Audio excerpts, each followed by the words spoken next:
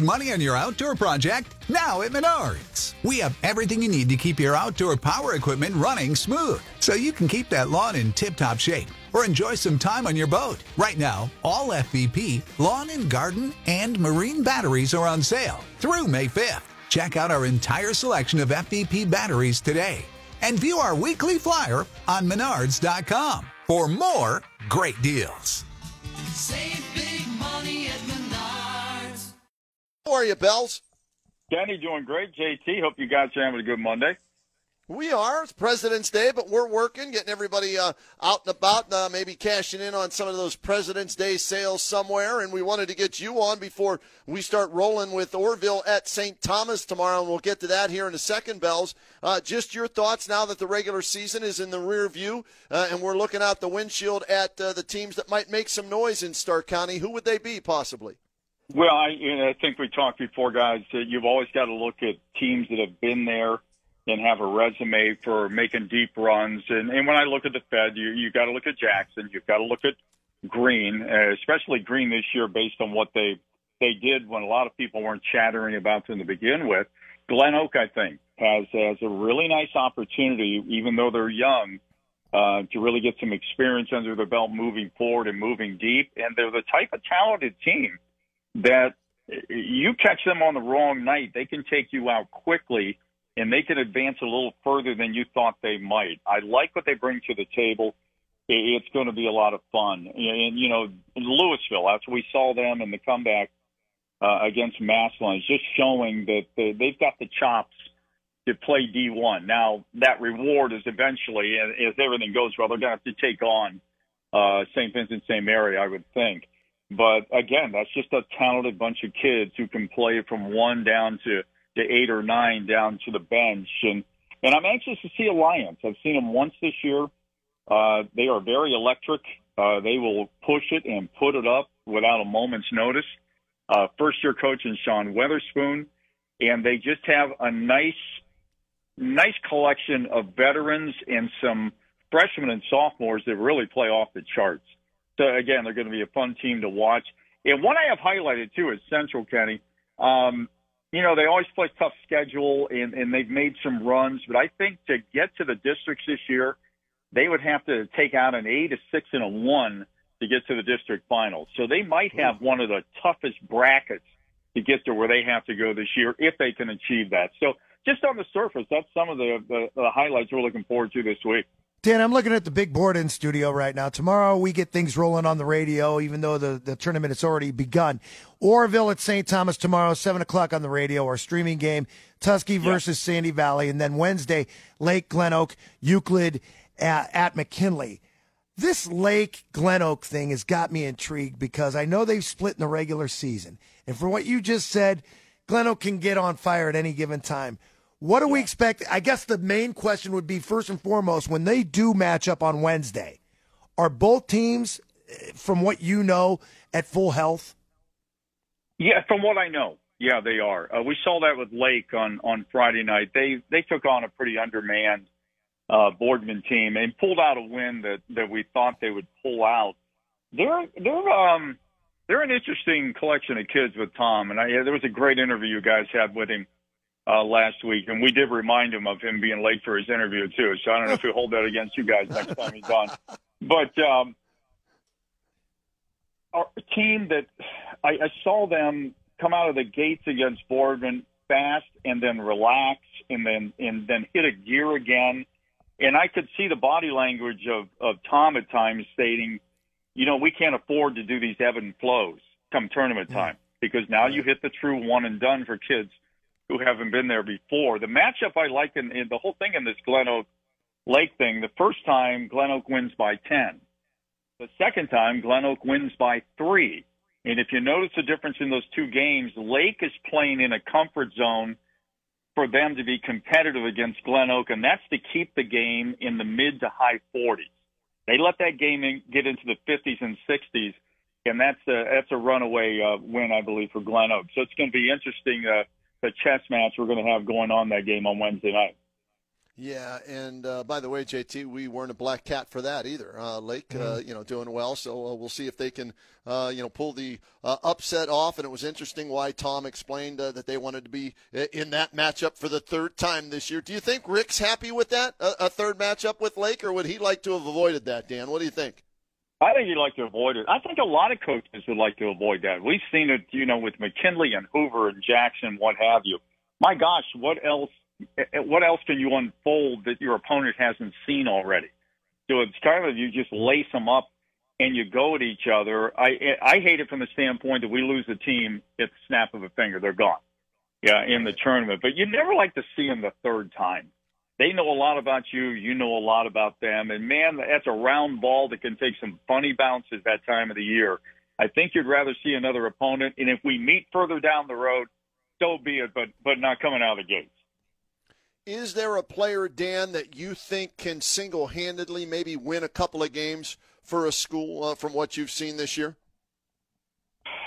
Yeah, I would. I'd hang a hat on Aljancic of Louisville. We saw him in the comeback against Massillon where he was showing us things we hadn't seen all year.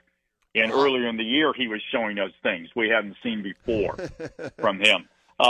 He had a dunk, guys, off the left side, one of those leave 10 feet outside the hoop and go sideways and slam it. And I've never seen that kid do anything close to that in my life. He is more athletic than you think. He's got this incredible wingspan. He plays defense like a maniac sometimes.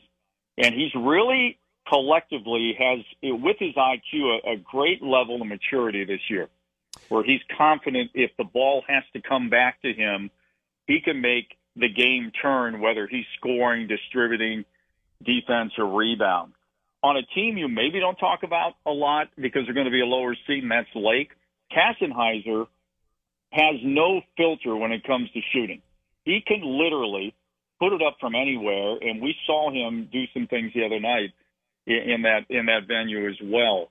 If a kid's going to carry a team, and I look at Lake right now, he is make or break for them. If he has a substandard night and they hold him down and suppress him in a low number of points, it's not a good night for Lake. But I think we talked before, too, the collection of teams we have this year are so balanced across the board. They have so many kids that they go to and distribute in the weave and the sets and in the runouts and what have you. No team seems to center on a kid. They center on a team concept. That's been a really interesting breakdown for us this year because we always seem to have a couple of kids that are, at an elevation that other kids can't just aspire to. Is about all they can do. And we're just seeing a number of kids across the board perform at high levels on different nights.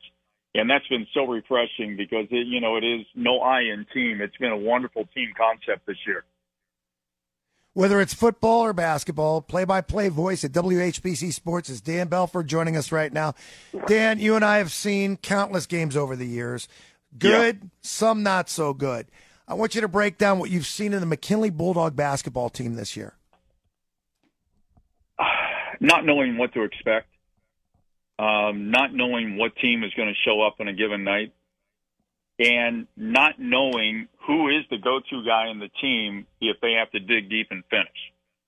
It's just been a collection of things. They ride this roller coaster of lose 3, win 4, lose 4, win 2, lose 3. And they can just never – usually when teams hit that stride where they rebound and hit 4 or 5 in a row, now they're on a roll. They maybe lose another 2 and they'll roll off again. We just haven't seen that. They've lost some really close games against good competition, but they have lost some very one-sided games that on a given night you would have never expected. I'm just trying to, the entire year, and Denny and I talked about this, I can never get a pulse or a DNA on their personality on the court. Good kids, hard workers, but there doesn't seem to be anywhere from left to right where they mesh and become cohesive. And that's been their struggle this year, and I have a feeling it could be the struggle throughout however deep they make it in the tournament. Dan Belford, our guest. Love having Bells with us, not only to call the games, but to join us here on the Kenny and JT Show to break things down before and after games. And Bells and Denny will be calling the game tomorrow night. Orville at St. Thomas. Denny gets his wish, the alma mater. How about that? You guys are going to be in Denny country tomorrow night, aren't you? Yeah, I just move aside and just let him take over the table. It just gets that bad. But, yeah, I'm happy for him. And, it's a good St. Thomas team. It's another team that I think in many ways they're going to dictate this first game just how far and what kind of potential they have to move on. They were a little more dynamic last year in terms of a good mixture of young and veterans. This year they lean on a couple of younger guys, maybe more so than they would like. But that's also a team that early on had trouble establishing a personality. Now they seem to have found themselves a little bit down the stretch, but it's just so crucial for them to make a statement coming out week one and hoping to advance to the next game. I like their chances, and I'm really hoping we can have some fun and follow them deep again this year. They're a good bunch of kids. So that's the game you'll be calling on Tuesday night on the radio. WHBC is where you'll hear that one around 7 o'clock. We will have a streaming game for you tomorrow night. Tusky Valley at Sandy Valley, and that's at WHBCSports.com with Billy Beebe calling the action. What about Sandy Valley and the Battle of the Valleys there? They're the home team. They're the higher seed. I expect them to win that one and maybe get another victory, don't you, Bells? Oh, I do. I expect them to maybe come out with 2 or 3 here out of the gates. I really do. That's a nice collection of kids who are really riding a wave of confidence and not in arrogance, but just believing in themselves from the starters to the bench. They play both ends of the court. They play very intelligently. They're very good at dictating their pace, which a lot of times in high school, you want to do that so badly, but when the other teams start doing some of this run and gun stuff, you get caught up in it. They're very disciplined, and that's the reason they've won to the stature that they've won this year coming into the tournament. They are going to be a fun team to watch, and I really feel they have the potential and the capability of getting at least 3 games in, and who knows what's going to happen after that. Bells, what about Wednesday night? That game, again, it's the third matchup, and the coaches know each other, the players know each other, and I wanted to ask you about Corey Lipkins. Ja'Cory Lipkins, excuse me. Yeah. Is he a kid, even though, what is he, a junior this year, I think, right? Or is he a I sophomore? think so. Yeah. Okay. Is he a kid that could, be the go-to guy, maybe not carry the team, but down the stretch when the game's on the line? Is he somebody that could be the difference maker between, Glen Oak winning or losing a game or a couple of games? No doubt. If I'm in a situation where I need buckets down the stretch, we're in make or break time, I want the ball in his hands. Something good's going to happen. He's going to score. He's going to distribute. And it's interesting you say that because with Ja'Cory and over on the Lakeside, we've got a couple of dynamic guards who will probably be ball dominant in the latter portions of that game if we have a close game because they both can light it up. They both play both ends of the floor. But Ja'Cory, and I've talked about Kassenheiser, Ja'Cory is electric. He does some amazing things on the court. He carries himself well. He does not make a lot of mistakes, and that's so crucial come tournament time. And he can finish off the dribble, catch and shoot, elevate, backdoor, you name it. He's a weapon that has to be reckoned with. And if you lose sight of him on your radar, he'll take you out of the game by himself. Bells, what about coaching at this point in the season? And there are a lot of good ones in Stark County. How much of a factor do you think that is for a team, upsetting somebody else as a lower seed or handling the pressure of being one of the top seeds and still advancing? I think that's so crucial, Kenny. That's so well put because, these coaches, we always talk about teams that have been there before and players, but these coaches are the guys who got those kids there, who have these kids buy into a system, a feeder system that comes up through varsity. And when you look at coaches like Coach Kinsley and you look at coaches like, Coach Harrison and you look at Tom McBride and Josh Hose and Coach Bluey and Coach V and on down the line, these guys have had success and understand the pressures of tournament. And I think what's even more prevalent there is focusing on the front windshield. and not getting caught up on any mistakes. You put it behind you quickly and eyes forward, and just take the game plan, implement the game plan, and execute it. Sometimes that almost seems too elementary, but that's where you need a seasoned coach who can maybe add some calm and some focus to his teams when they get in tension-type situations in the tournament. Because you can see it on kids, guys, when they're playing. Kids who haven't been there before have that look like, dear God, don't throw the ball over here. You know, they have that kind of look, and it's just because they haven't experienced it and don't even know how they're going to react if they're put in that situation. So coaches are absolutely crucial to the success of these young men if they're going to move forward. Yeah, I think so too, Bells, and there's a lot of good ones in the area, so we'll see if they can factor in as much as maybe some of the players can in carrying a team. Again, Dan Belford, Denny Kincaid to call the action tomorrow night. Radio game at 7 o'clock here on WHBC.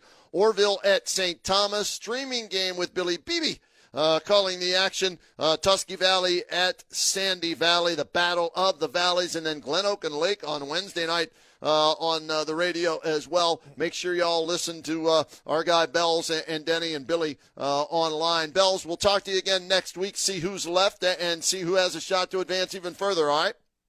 Great. Always appreciate it, guys. Thanks.